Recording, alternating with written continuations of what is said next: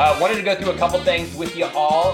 What Ignite has coming up. Let me get to my notes. Of course, I should have had those before I started talking about it. We have a couple things coming up, guys. We are doing a free business planning for 2023. It's that time of year. You got to start putting your goals together. You got to start figuring out what you're going to be doing for 2023. Those calls are going to be on November 16th. We have one that is for LOs. We have one that's for teams. So if you're a branch manager, if you're a team, you're going to want to get on those calls. We're going to put the link in the chat for that. So again, this is business planning. It's completely free. You don't have to be part of Ignite. That is coming up November 16th. Also wanted to mention that most of you guys know that we do what is called Drive. So Drive is group coaching. It's for people that do less than 5 deals a month. We find that Drive is so successful for getting you past that ceiling of 5 that we're going to give away a Drive call for free. So it's called Test Drive, right? We're giving this away for free. This is going to be November 17th at 1 Central. We'll put that link in the chat. If you want to test out whether Drive is for you, come join us November 17th at 1 Central. Kathy does such a great job with Drive. And with that being said, Kathy, who do we have today?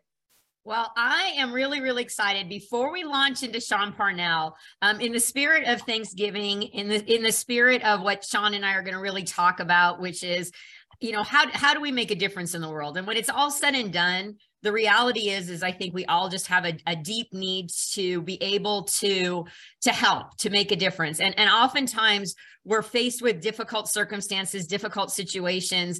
And within Fairway, there are a couple ways that we have an ability to make a difference in the world through AWI and through Fairway Cares. And so I'm real excited to have Sherry and Louise on. It is open enrollment.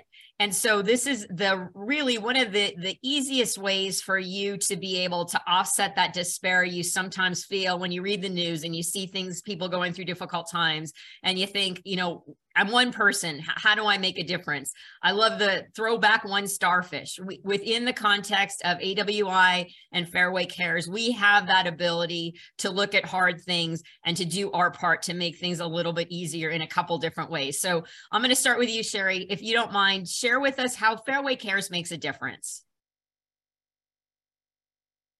Oops, you're on mute.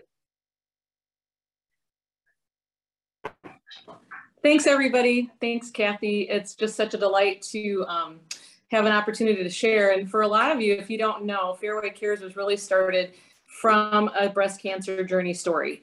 And I like to always highlight that Fairway is always about stories and people's experiences. And our nonprofits were created from stories. And Louise always says, find a need and fill it. And Fairway Cares is kind of that way, along with AWI. And so in 2016, it started with the breast cancer story, really started out with a place to go, but not everybody can go to that place, HBR, which is this beautiful 14,000 square foot home, an hour outside of Madison. So we created these packages and really worked with somebody navigating cancer at the time to help us understand what would be beneficial for somebody walking through a critical illness. But what we found was, and it still surprises me really to this day, the amount of comfort that package gives to somebody going through a loss. So if you're navigating an illness and the comfort that you need, a lot of times people, especially in this industry, at least it seems, everyone's very stoic and they have this I can get through it attitude. And a lot of times they're not even aware of maybe their need to take time to grieve, to process their illness, to really realize that they're walking through something significant. And these packages kind of allow them the opportunity to take that time. And I so appreciate that, Sherry. And we talked about you think it takes a lot, but realistically, if everybody would be willing to from their paycheck give $20 a month, you think about the things that you spend mindlessly $20 on, that would allow for one extra package per year from every employee in here. And then when you are faced with those difficulties where you see someone, you know, they're in pain and they could use your encouragement, permission granted to, yes, this is hard and I could use some help. People won't ask for help, but know that everyone is worthy, that people you see, there's no stigma attached to it. Spread the word within your branches that this is a way when you see something difficult that you can fill that void. You don't know what to say. That box pops up and it says everything, and it's from all of us on this end, letting them know that we care and we give them permission to feel what they're feeling, and we're behind them 100%. So thank you so much. Kathy, can I just mention, you mentioned $20 a month.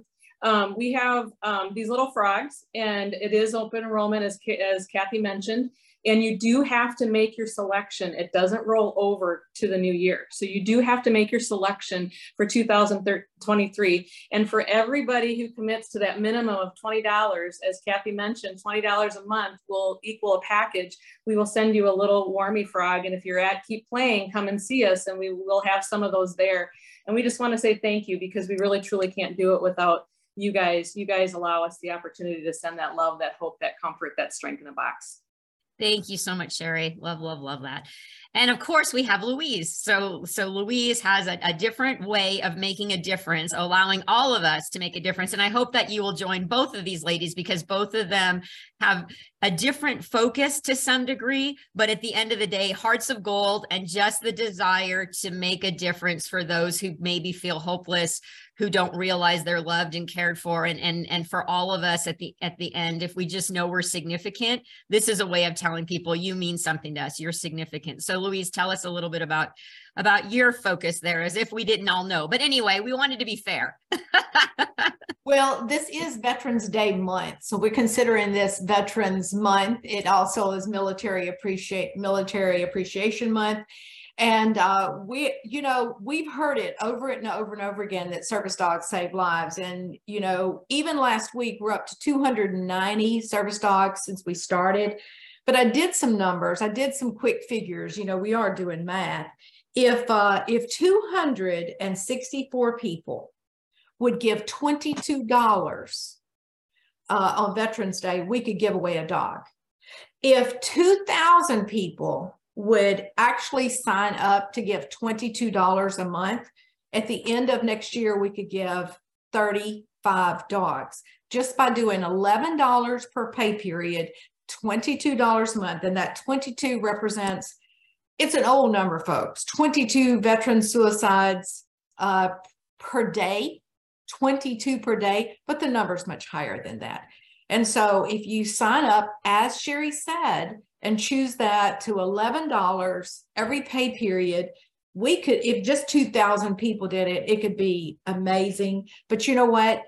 Like Sherry, I'm not doing a frog, even though she does make me jealous with her frog gift. We're going to have new Red Friday shirts at the Keep Playing. If you come by our booth and you show us that you've signed up, you're going to get a new version. It's a long sleeve version of the Red Friday shirt. We want everybody at Keep Playing to be wearing those shirts on the Friday we're there, because it is Veterans Day. Sean and I and Karen will be hosting an event at 4:30 on Veterans Day, and we're also doing some dogs. So, you know, Sherry said it best, it's a small, you know, $11 per pay period. I'm not saying that's nothing, but even if it really, if it matters to you, give up a lunch for it or give up a dinner for it and just say, you know what, I'm going to do this to save a life. So thanks for the opportunity. And let's go, Sean. Let's go. So thanks, ladies. Really, really appreciate you so much. And what you do for us means a lot. We wish we could all do it, but the fact that we can all contribute to it and be a part of something so much bigger than ourselves, it really does propel us to be better. So thank you. Thank you. Thank you. So with that, Steve, do you have anything to add before we move on? Not when Sean's going to speak. Nope. Keep rolling. All righty then. Very good. So I am beyond excited to introduce you to Sean Parnell. Sean, beyond being amazing, and some of you may or may not have had the pleasure to hear him. You will after today. I also have the pleasure of being able to say he's my coach. and has made such a difference in my life already. And I am very excited to be able to bring some of what he's brought to me personally to all of you. And so, Sean, let's go ahead and get started. First, introduce yourself to those who don't know you. Tell us a little bit about the context from which you speak. Well, first of all, my name is Sean Parnell.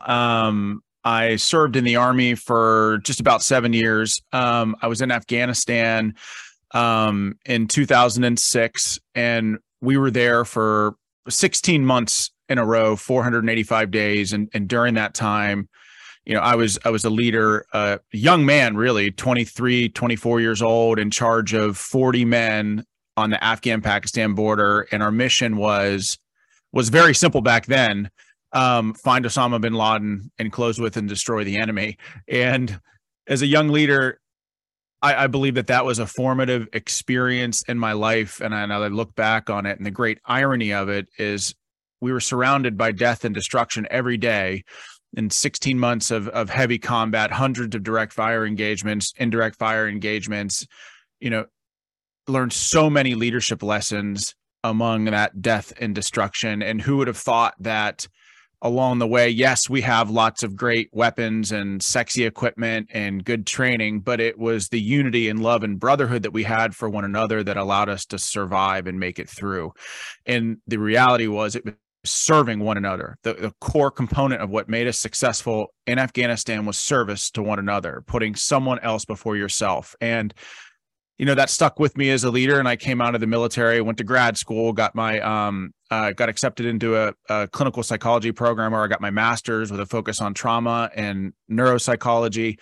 And in grad school, I started writing my first book with absolutely no expectation that it would be successful at all. In fact, I thought it would just be, you know, a Word document that my platoon and I would talk about over reunions around a campfire, maybe with a couple of beers. Nobody thought it was going to be successful. In fact, least of all me. I was a no-name, nothing burger captain who was retired out of the military. And Outlaw Platoon took off and became a bestseller in its first week, and then was a bestseller for, I think, like 50 weeks in a row after that. And so that gave me an opportunity to give back to people in a greater way.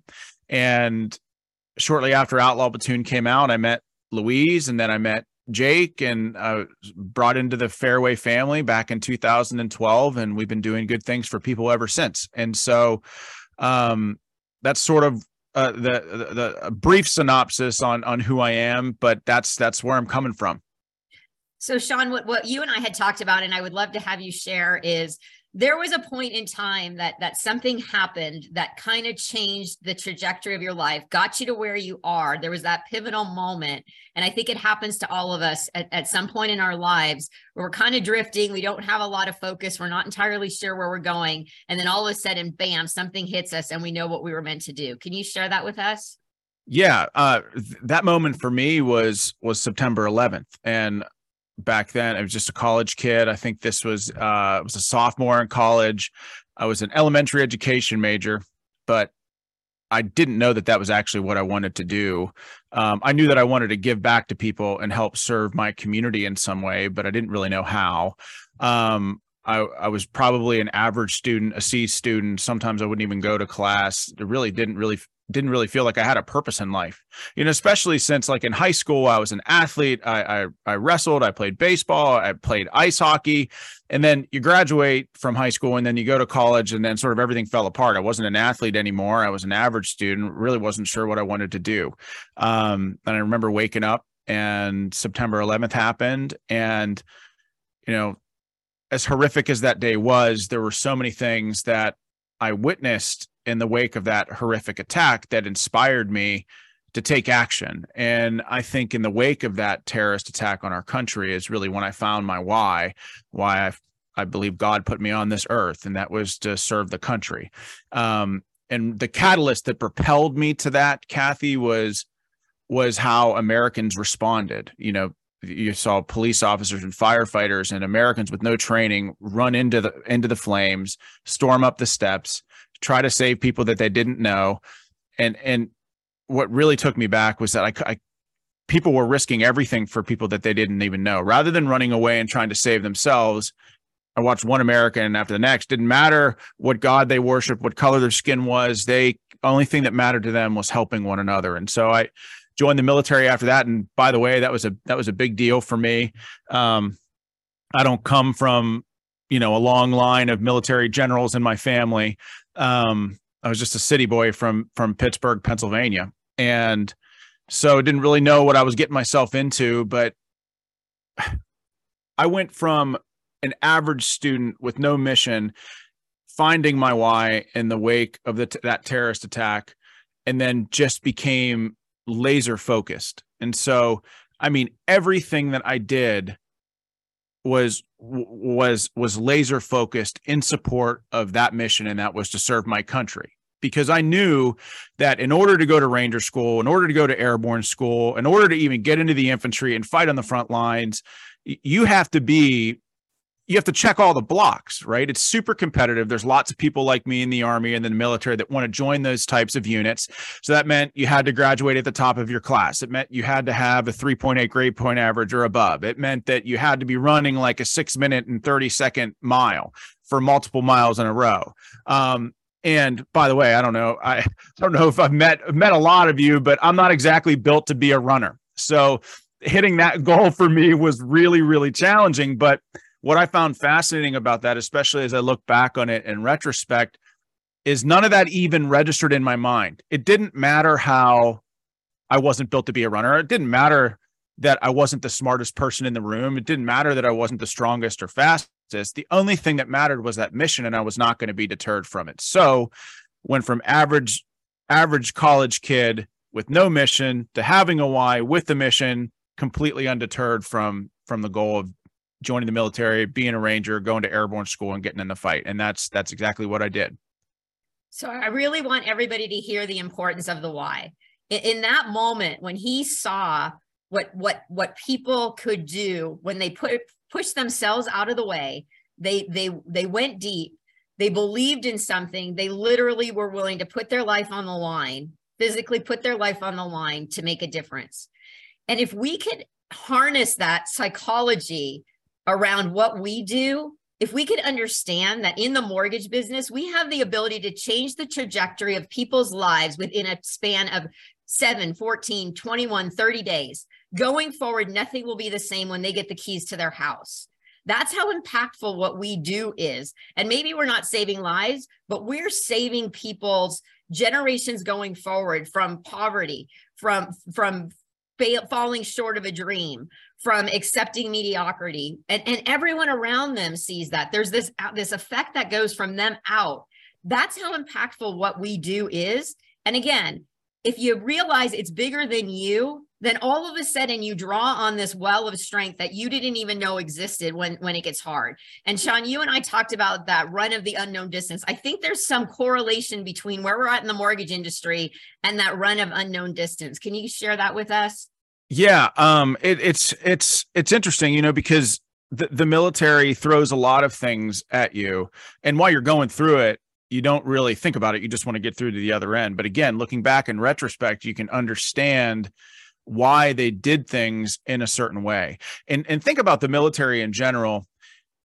Only like less than half of 1% volunteers to serve, and when recruiters are going into high school and taking those 18-year-old kids and doing everything they can to recruit them, they're not getting the kids that are like Ivy League going to Princeton, or if they do happen, a recruiter does happen to get somebody like that, they convince them to go to the academies. But what's remarkable about the military is they take average kids just like me and they make them extraordinary through this training, and it's very deliberate in its execution. And this example that you brought up, Kathy, is an example for me at Ranger School, where Ranger School is divided into 3 phases. It's 60 days. It's 60 days of absolute hell, where you're getting 1 meal a day, sleeping a couple hours a night, but it doesn't have to be given to you in succession. So they can give you 5 minutes here, 5 minutes there.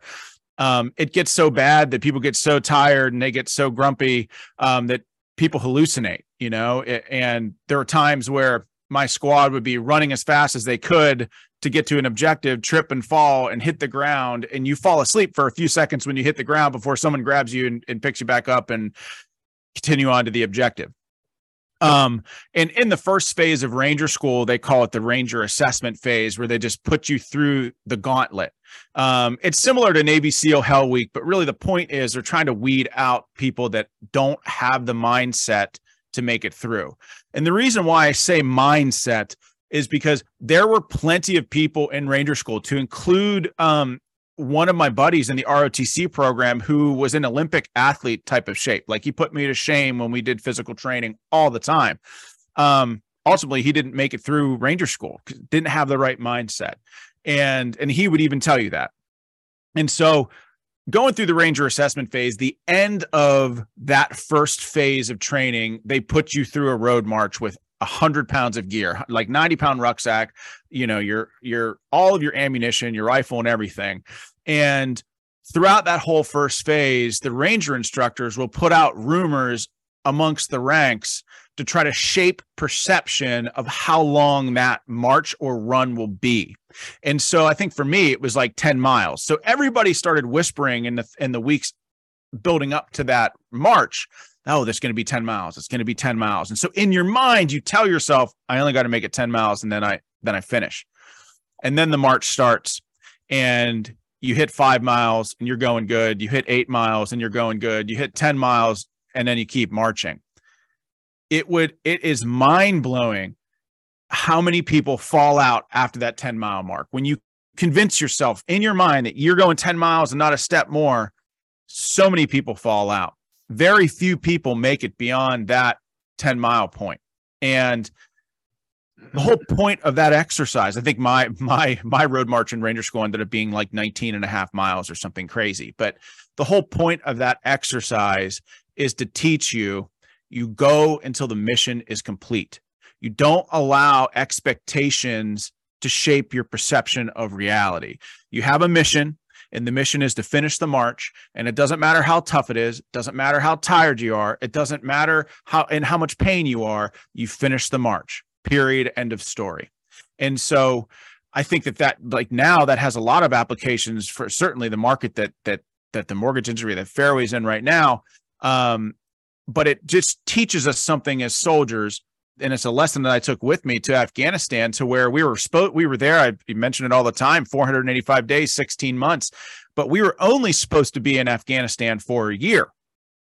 And the day before we were supposed to go home, I even had some men that were already home, reunited with their family. But the day before we were supposed to go home, we got extended for 4 more months.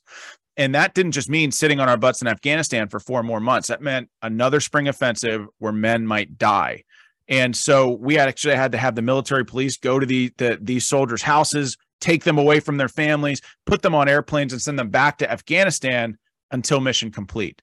If I hadn't learned that lesson in Ranger School of it doesn't matter how difficult things are, you have a task, you have a purpose, you have a mission, and every ounce of your being needs to be put into that mission, in support of that mission until mission complete. And if it wasn't for that training, I don't know how I would have reacted to that extension in Afghanistan. And I don't know how we would have made it through. So well said. Now, and what you and I had talked about as well, there was a question that actually somebody asked, I hoped you could address. Were you a summer or winter Ranger? Winter. And it was horrible. It was horrible. Context of an external, right? External that impacts everything. We deal with that all the time as well. But you and I, and what I hear in that is the importance of discipline, the mental discipline, the physical discipline, the mental discipline almost being more important than the physical discipline. And we talked some about this tendency we all have as human beings to have drift.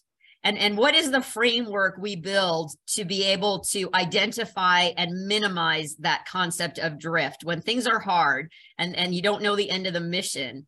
What does that look like? Yeah, it's a great point, and I would say this. So when you're talking about drift, the first thing that jumped into my mind is that we all experience it, and it's discipline that it allows us to get ourselves back on course.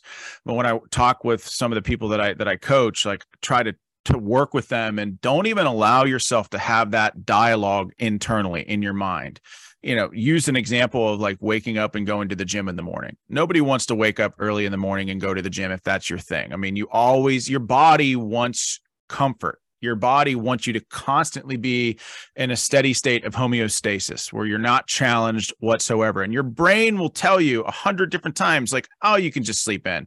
You can hit snooze. You don't need to go to the gym today. You can just go tomorrow. Don't allow that dialogue. Don't allow your brain, your mind to even have that dialogue with yourself to talk you out of something. So what I try to do is I just get up and do it, because that's what the mission dictates. And so when I feel myself drifting, I try to compartmentalize those voices in my head that sort of allow the drift to happen. And I don't even allow the internal dialogue, and I just do what I set out to do in the first place. And don't get me wrong, like there are times where you need to have a break, like in Afghanistan. Like, again, I hearken back to my experience in Afghanistan, even though I was only 23 at the time. That was a formative leadership experience in my life, and I sort of draw from those experiences even to this day. But like, the operational tempo got so tough and so difficult, 24 hours a day, 7 days a week, people getting hurt and dying all around you all the time. If we operated at that tempo all the time, people would have broken. So as leaders, part of our responsibility and our job is to implement safety stand downs. And really what that was is like a mental health day where the only thing you had to do was focus on yourself and self-care. So part of that is a way to get ourselves back on track as well, to try to fight back against that drift as well, where you're either meditating, you're journaling, you're going to the gym, you're going for a walk, you're doing whatever it is that you need to do to get yourself in the right headspace to accomplish the mission. And we talked a little bit about, I use a mental picture for drift just for myself. And I think about a boulder, and I think about a boulder rolling down a hill. And drift for me is catching that boulder before it gets to the bottom, because it's a lot easier to catch it partway down the hill and get back on track and push it up, rather than being at the bottom with the boulder on top of you and figuring out how the heck you get the leverage to start back up that mountain. And so what I hear and what I love is that everyone needs to have a framework for their day. Your framework needs to be around certain things that you do that are no matter what, because that's, I think, where it sets your mind into that. These are things that are non-negotiable to me, right? That compartmentalization, non-negotiable. Steve brought up the 5-second rule. Get up in the morning, 5, 4, 3, 2, 1. There is no going back. This is the mission. This is what it takes to accomplish the mission. And there's nothing more to be discussed around that.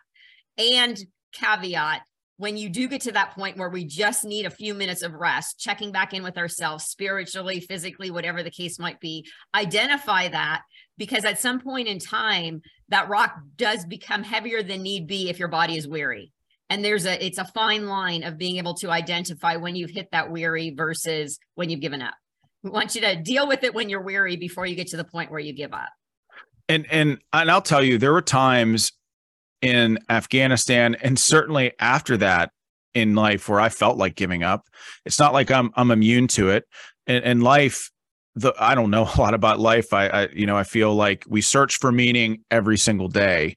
But the one thing that I know is that none of us are promised easy. Life is tough and challenging in so many different ways. And so approaching that with the right mindset is critically important for success. And I mean, there were times where, in Afghanistan, I had this soldier, his name was Phil Baldwin. He was in the military for a lot longer than I was. He was a lot smarter than I was. He was the guy that I went to for everything. I was sort of the why guy. He was my how guy. I would set the vision and the plan, and he would be the one to execute it. And I remember, one of the last memories I have of him in combat was him getting shot. Like, he got shot in the back. Last thing he said to me was, "Sir, I can't feel my legs," and he got whisked away. How do you deal with something like that? As a person, as a leader, how do you deal with having one of the most valued members of your team be taken away from you on a moment's notice? And not only that, you don't even know if he's going to survive. In fact, I didn't even see him again until after I got back from Afghanistan, almost a year later, and at a funeral for one of my other soldiers. So I knew that after having worked with him, that the mission had to come first. He knew that, I knew that, and he would have wanted me to fight that way. And so none of us are promised easy. Life is going to throw us curveballs all the time, and we just have to shape our mindset to accommodate for that. And when life does throw you those curveballs and things do get difficult, if you have the right mindset, you have the right mission, you have the right plan, you can weather the storm. And I think maybe part of weathering the storm also has to do with the people around you. So can you talk a little bit about that? What does it mean to build kind of this tribe around you that when the going gets tough, you know they're going to encourage you to take that extra step? When you fall and you fall asleep and you go, why am I getting up again? They're the ones who remind you. Yeah, that's such a great point, is investing in other people. Like leadership is always about, and I mean always about, empowering others and imbuing them with a sense of mission, task, purpose, right? Everybody on your team, whether you're in the military or in the mortgage business, everybody on your team should know the mission, their task, their purpose, the job of the person above you, and the job of the person beneath you. And the reason for that is, obviously, in a very practical sense, in combat, is if somebody gets killed, somebody else needs to step into that role, and your team needs to be a smoothly oiled machine. So it's about having all of those organizational leadership things in order and focusing on that, yes, but it's also about investing in your people and building a sense of trust among your team. And in the military's case, in my case, it's getting to know the person beyond their uniform. Are they married? Do they have kids? What sports do they like? Did they play sports? Like, what matters to them? What drives them? It's your job as a leader to figure out those things and get to know the whole person, not just the person in the mortgage industry or the person in uniform. And so I was a very, very small part of a platoon and a team that was exceptional. And I just gave them the time and space to do what they needed to do to be successful. And I'm a big believer in decentralized leadership and the idea that, like, it was always my job in the Army to say, okay, like, here, our platoon is here, we're at A and we need to go to B. And it's your job, squad leaders, to get I don't need to hear about every step along the way between A and B. It's your job to handle the implied task. What do you have to do to get your unit from A to B? I don't need to hear about everything in between unless it's a critical piece of information or a life is on the line. But it was about empowering people to do their job, decentralizing leadership, building a sense of trust so that when the rubber meets the road, people knew exactly what their job was. And it's all so good, Sean. I don't even know what to say, but all of those nuggets, making sure that you have the right people around you. If you can't trust the people, there's a reason. Do you have the right people? Is it the highest quality? Does everyone understand the mission? Are you all running in the same direction with the same goal in mind? All of those things are just so very, very impactful. And at the end of it, does everyone on your team, do you know them well enough to remind them of their why? When they start to drift, hey, remember about how important it was to put your kiddo through college. We have the ability to do that as a team. How do we go out and get another mortgage? You are not doing it alone. Your team is so important right now that everyone's running with you is very, very impactful always, but especially in a time like this where we need every person on the team focused on the same thing, getting those loans through the door, having the impact on people and helping us to get to the next step. Just some amazing nuggets. And so much of that, Kathy, I don't mean to cut you off, but but so much of that, people think of the military and Rangers and doing airborne school, all the cool, sexy training side of things. But the reality is that so much of officer training, is planning. Almost exclusively, I'd say 90% of what we do is quarterly planning, right? And sometimes we'll plan out the 2 years of what our units are responsible for, to going all the way down to weekly goals for physical training for squads. That way, as a leader, everyone has a clearly defined role and everyone has a task and purpose and everyone knows the mission. It even got to a point in our unit where we would make some of the younger soldiers new to the unit carry around that mission card. So if a leader spot checked them, hey, what's your mission today? They knew what it was. And as a leader, it gives you the ability to sort of trust but verify, look at how your unit is performing, analyze roles, make sure that people understand the mission and are fulfilling their roles, because as a leader, you have to be able to flex on the move, right? And the mortgage industry is really no different. How efficient are our teams operating? Does everybody have a clearly defined role? What's the mission? And as a leader, as a branch manager, to help you evaluate your team and be an elite performer. And again, you're just a small part of that, but putting those systems in place is critically important for any team. I love that. I would view that as a challenge that I would throw out to everyone on this call. If you ask somebody on your team to pull out their mission card and tell you what the mission was, would they know? And we're coming toward the end of the year. That could be a really great exercise to sit down with your team and say, what is our mission? Why do we come to work every day? Why do we do what we're doing? That's such a great point. And to just hear, if people get out of the day-to-day minutia part, right? And it, every day is a bit mundane, but if that mundane leads to something much greater, the mission, then all of a sudden it takes on a joy in and of itself. So just some really great nuggets. Jake, do you have any questions? How many people is Sean teaching leadership lessons to? I mean, as far as coaching, because you could take a group, Sean, and what you're sharing is, I mean, how many groups, Kathy, would benefit from this? That'd be a question. And then I also have one other question for you, Sean. And this may be a surprising question, but you're a wonderful person. We become friends, and my sister, everybody adores you, Louise, and the whole team does. And the more we get to know you, the better we care about you.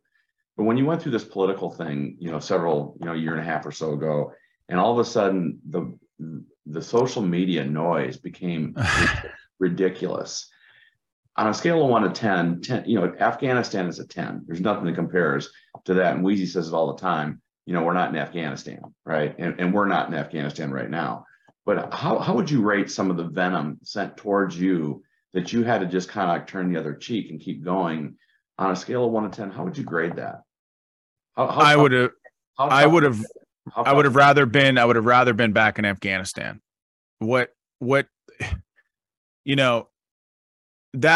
I learned there, Jake, is that, boy, there's just so many lessons. And here's the thing about darkness, is that it can be a great teacher and a great mentor, and that it's always darkest before the dawn, but I know there's going to be a dawn. I know there's going to be a tomorrow where I can rise to the challenges and face them head on.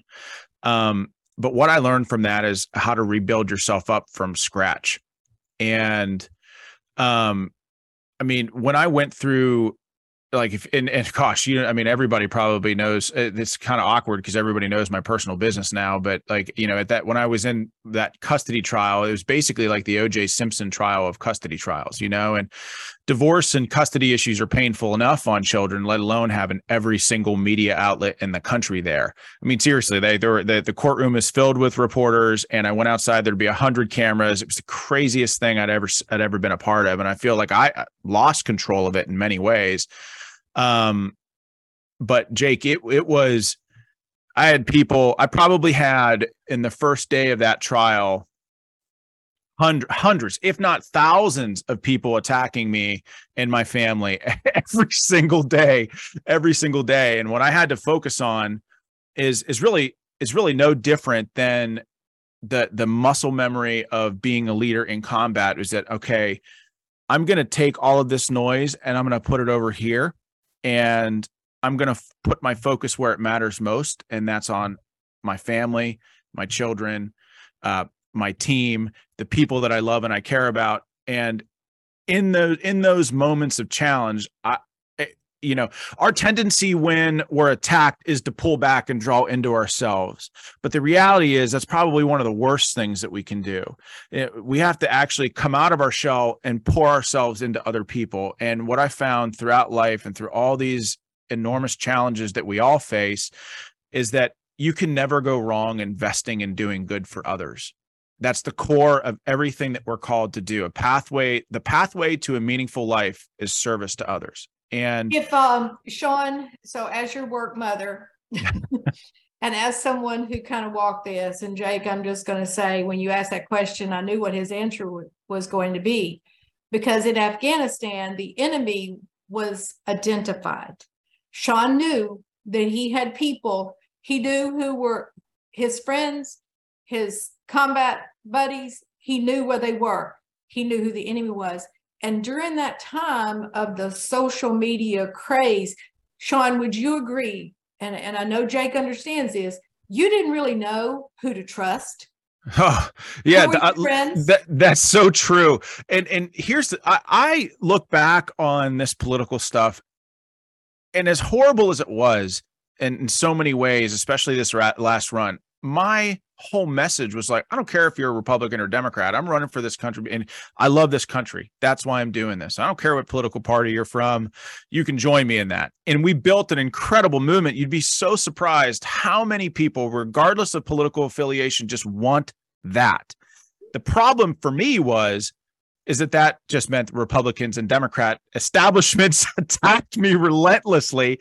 And that there's a phrase in politics, you get all these politicians all the time in either party say, oh yeah, I have your back, I'll have your back. And then what I learned is like, yeah, I'll know you'll have my back when I feel the knife. So what I focused on the people that I knew I could trust. And obviously, Louise, you were one of those people. Sherry, you were one of those people. Jake, the people of this company, my family, my children. And I really did everything I could to pour into them, and in the wake of that was just you got to take a knee and drink water. Right. And Kathy, as we talked about drifting, right. You drift a little bit when trying times happen, right. When everyone has a plan until they get punched in the face, as Mike Tyson says. So it's okay sometimes to take a knee and drink water, recalibrate, consolidate, reorganize, but then get back up and get back in the fight. And sometimes that's challenging, but really, Jake, learning how to rebuild and get up when you feel like you've been totally bodied was the lesson that I learned there. And it just comes back to the same old thing, just never quit. So the silver lining, Sean, because that was a season, right? And that season isn't here today. So as you go through, and Fairway's had an interesting season also. It's been an interesting year. We've asked many branches to leave because of arrogance. And I'm going to talk about that next week, face to face in front of people. We've made choices that then we hear the noise, and the other side is a totally different story. And then what are we supposed to say? So the point is, you say nothing and you kind of just accept it and just try to keep going forward. So talk to us about the season and what it's like now, because it's past. And at the other side of it, what does it look like for you? Yeah, I'll tell you, and Louise, this is actually a lesson that I learned from you a couple of years ago, is that everything in life, there's a season for everything in life. Sometimes things are super busy, sometimes not. Sometimes things are super tough, sometimes not. And what I tell my kids is that you look at life as if it's a book, right? There's a beginning, there's a middle, and there's an end. Some chapters in that book are going to be great. Some chapters, probably not so much, but it's your mission to keep turning the pages vigorously. You don't quit. And so, in many ways that season for me is over, but I'm not going to lie to you. Like, I'm a competitor. It's hard to watch things from the sidelines. You know what I mean? But you're engaged now. But I'm engaged. Yeah, I'm engaged. I've got, I'm still fighting to protect my family. That will never stop. And I'm engaged. Jennifer's going to talk you into doing loans. You realize that? Hopefully you understand that, right? I mean, yeah. Little Jennifer, you watch out, big boy. I've spent enough time around Louise to know what right looks like. So, in this industry, and like, you can't, you learn through osmosis, if nothing else, by being around Louise, because she's a mover and a shaker. That's for sure. But Jake, it's everything in life is a season. And this is something that I work with. So your question, you asked how many people. I think I've got 8 people right now that I'm working with. And by and large, I'm working with like branch managers, but I'm open to working. I'm developing a class and a curriculum for 2023 and hope to roll that out. And the reality is I'm just trying to help the people within this company reach their full potential. And that might sound cliche, but there are things that we can do in our day-to-day lives that make us better, that make us more efficient. And I've taken an all-in approach with a lot of this stuff. I look at mind, body, soul, spirit, whatever, look at family and how that impacts work. And it's been an incredibly rewarding thing so far. And it just working with branch managers through this crazy market. Well, we sure appreciate this call, Sean. I mean, you maybe didn't expect that question, but it's been part of your journey. And like you said, what we go through, we can help other people go through what they go through. And life does not discriminate. I mean, time's the boss, not Steve, not Sean, not Wheezy, not Sherry. Everybody, you can turn a corner and life can change in a minute. So we really appreciate you and appreciate Kathy's questioning. And I agree, Austin, this is a great call. I wish we could take it. I wish it was longer. I want to make sure that we're clear too. So Sean is still doing AWI stuff, but he is our newest coach here at Ignite. How many people do you have right now, Sean? I think I've got 8 people right now. We are so grateful. Like, I mean, guys, this is a really, really exciting stuff. We have big plans for Sean. So in 2023, we're going to have some group type stuff and some leadership stuff, and the sky's the limit on what he can teach us. And I am so grateful for you doing this call and becoming part of Ignite and AWI. So thank you. I do want to make an announcement to AWI and Fairway Cares. So they mentioned that open enrollment's coming up, right? And so you can actually donate. So Ignite is going to match up to $10,000 each for Fairway Cares and for AWI, any enrollment that you guys do and donate to them. So $10,000 each from Ignite here up to $10,000. So we really believe Austin, in them. Thank you. How generous. Thank you so much. We love you guys and support what you guys do. So yep. All right. Well, let's roll to Pistol. Pistol, what do you got for us today, man? Well, this has been a fabulous call, and I can say that Sherry with Fairway Cares and his team is doing an outstanding job, and I've personally been rewarded by their efforts. And of course, Louise and the dogs and everything giving away, and they're talking about donations. And I do a post every week, and it's interesting. If you happen to read it, the title is Fairway, the most giving company. So you may want to read that if you have time. And then they're doing a great job. And then my buddy Sean's on here, and it gets me excited. I wore the AWI shirt for him, and Sean and I go back a long way and talk about a lot of things over the years. Can I just say, Jake, you asked about like all the trials and tribulations of this political crap. But Pistol, you were there for me every single step of the way. Like I would get emails from Pistol at like 9 o'clock at night saying, "Hey, just checking in on you and your family. Don't give up. Don't quit. Keep fighting for those kids." And that means so much to me and my family. So thank you, Pistol. I love you, man. Well, it's the feeling's mutual, Sean. And Sean has talked about a lot of things, but he said, put someone before yourself, and do that. And that's what you do. And I changed it, Ray, a little this time. I got a Bart Starr quote, but I think it works to what Sean has been saying, talking about Ranger School.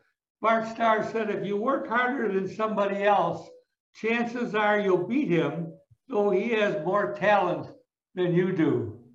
So thanks as always. This was a fantastic call, and I look for, and part of Sean, it's going to help all the veterans that work for Fairway and all Fairway people. So Pistol, are you going to keep playing? Are you going? No, sir. No, would you like to go? Well, if you want, I'll have to talk to Joe, sure. Well, I mean, don't you think we should have Pistol keep playing? I mean, the last letter you sent me is going to be the intro. Don't you think you want to hear it in front of everybody? Oh, geez. Well, I just have to do that. I just got the letter. I was going to ask you for permission, but my gosh. Well, I don't think I got any other plans that week, but I don't know. It's always fun to attend. Who can circle Pistol and make sure we get it paid for? Who's on here? I think Trista, who's in charge of compliance, should take care of that, don't you think? I mean, I'm happy to. I'll connect with Ashley and that team. And okay, good. Yeah. Get Pistol taken care of and get down there for the start. Here's the deal, Pistol. As long as you want to be there, you can be there one day, come back the next. It can be. You're the quarterback. You decide. Okay. Well, it's easier for me if I come and stay for a few days, Jake.